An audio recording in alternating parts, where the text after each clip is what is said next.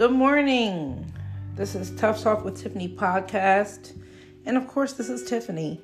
So I'm doing something a little different this morning. I'm not obviously holding true to my schedule, which is supposed to be every other Tuesday or Wednesday morning. I've been kind of busy, no excuses. I'm finishing up my dissertation, so that's a whole nother situation. And I'm getting knee deep here in my business, so I guess I'm busy with good things. However, it's never too busy for God, because I'm still reading my word every week and studying my word every week. But this morning I decided to come on and just do a quick recording. And this is a little bit more impromptu because I have nothing written down except for my notes from what I read this morning. But I just wanted to get on here for a few minutes and just share what God gave me this morning. I don't know what the title is right now, so hopefully by the time I finish recording this and I upload it, I will have a title. But I've been in 2 Corinthians for the past month. And so this morning I read 2 Corinthians 3:16 through 18. And 16 says, "Nevertheless, when it shall turn to the Lord, the veil shall be taken away." And 17 says, "Now the Lord is that Spirit, and where the Spirit of the Lord is, there is liberty." And so we've heard that verse so many times in so many different capacities. I've heard it preached so many different ways. But this morning I just came on here to encourage you. Now that the Lord is that Spirit, and where the Spirit of the Lord is, there is liberty. So I can start off by saying that anywhere where God's Spirit is not housed or not there or not present, there is heaviness, there are burdens, there is sin. So we can assume that everywhere that God's not, that's what you're contending with. And if we are supposed to house God's Spirit, because we're supposed to have the Holy Ghost and we're supposed to house the Spirit, that means we should take that Spirit with us. And anywhere we go, there should be liberty, right? And that hit me like a ton of bricks this morning, just because too often we forget that. Too often we let the woes of this world, and in the word, in Peter, it tells us to be sober-minded, right?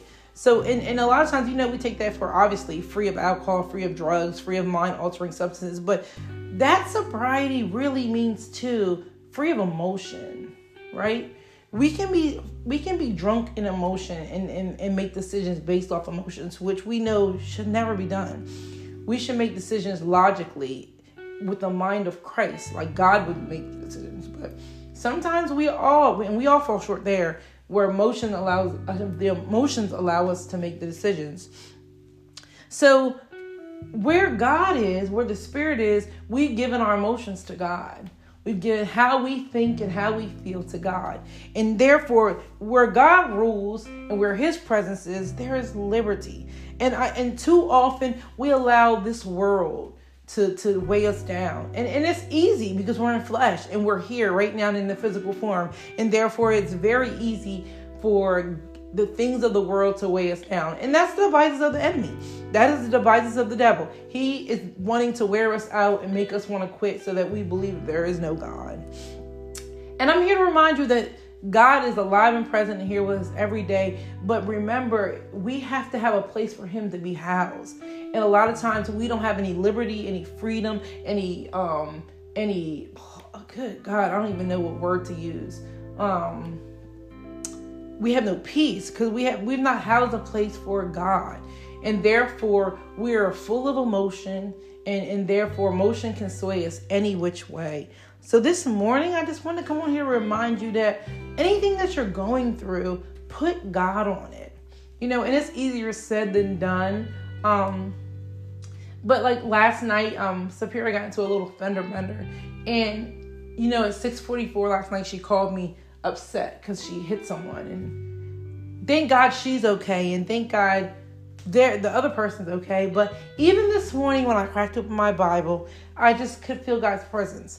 And even though I am probably annoyed and more frustrated with the nuances of an accident and insurance and deductibles, Last night, my God, my daughter called me, not the ambulance, not the police, and I thank God for his continued extension of mercy, not just in my life, but in everybody that I'm connected to's life, right? My family, my friends, those I put up in prayer every day. God continues to be merciful. And sometimes we take that for granted.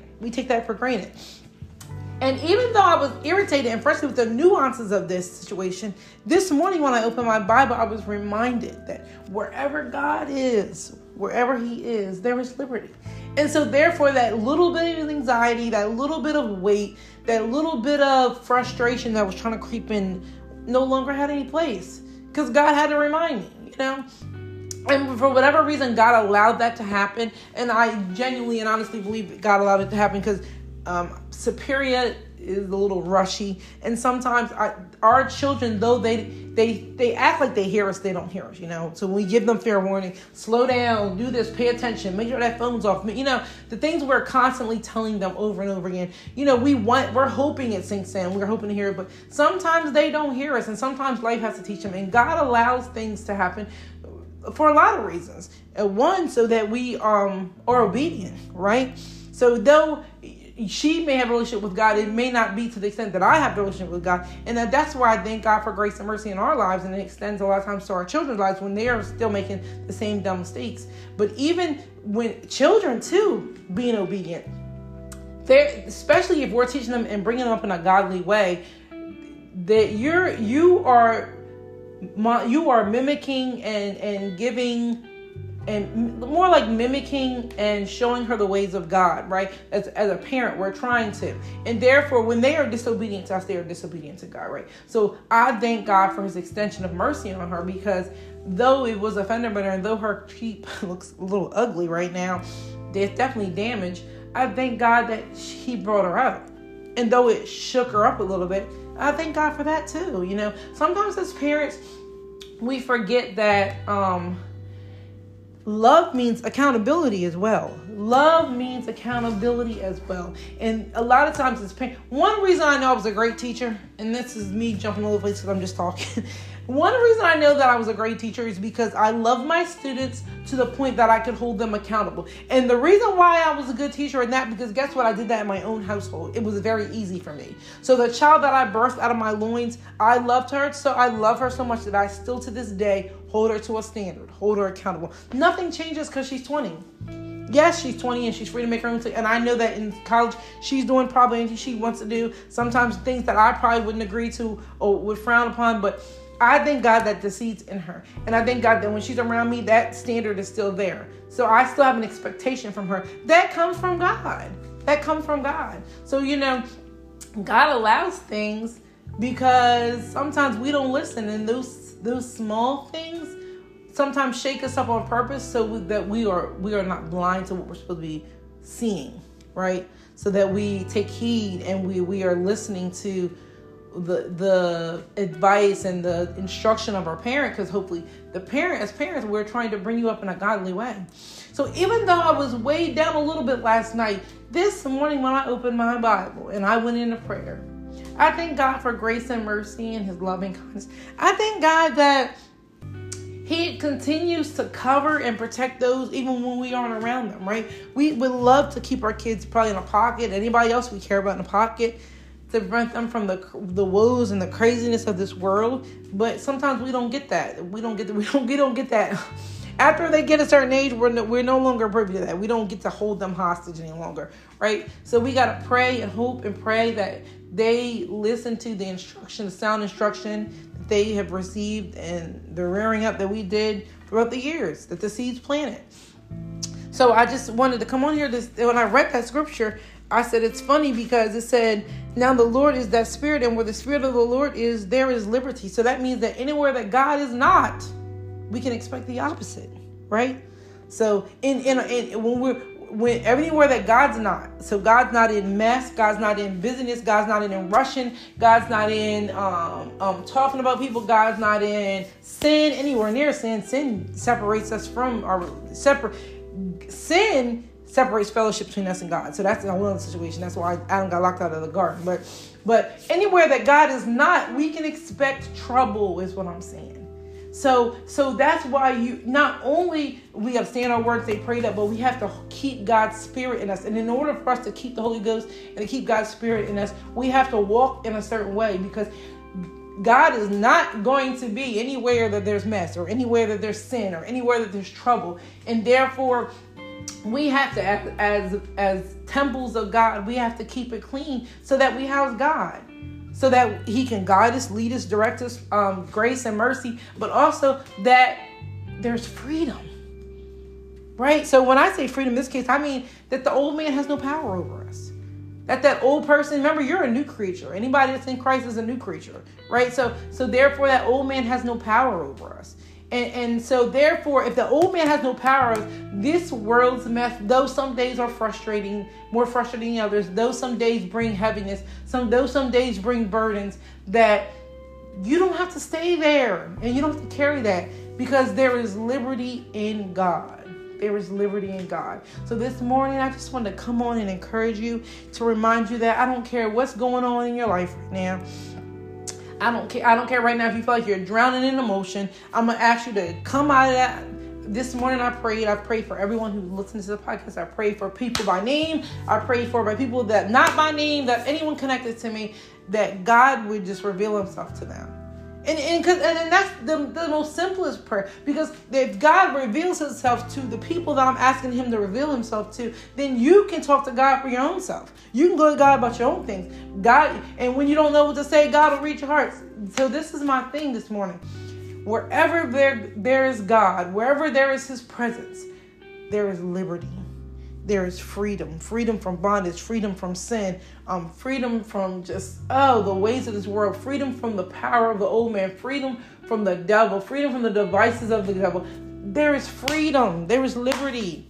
And therefore, that's another reason that, so anywhere there God is not, we can expect the opposite. We can expect trouble. We can expect burdens. We can expect heaviness. We can expect sin. So if you find yourself in a place where you're like there's darkness and you're heavy and there's burdens, God's not there. So you need to go find him. You need to go find God. So this morning, I'm just came to encourage your spirit that I don't care how deep you feel like you're in something. I don't care how heavy something is. God will liberate you. There is liberty in God. There is freedom in God. And therefore, come out of that dark place, because in God there is light. No darkness in God. So I just came on here to encourage you this morning, to remind you that I love you, that obviously God loves you. But if you are feeling heavy this morning, turn back to God. Get in that word this morning. Pray. Read the word. Even if it's a few verses every day. I do 4 and 5 verses every other day. I try to. Every other day. It ends up being 3 days a week. And let me tell you, I'm not jumping all over the place. I'm sticking to one book and I'm doing 4 or 5 verses. And it makes such a difference. It's just the foundation that's being built right now. And so this is just a reminder that there's liberty in God. There is always liberty in God and wherever he is. So make sure you are where he is. You guys have a good weekend.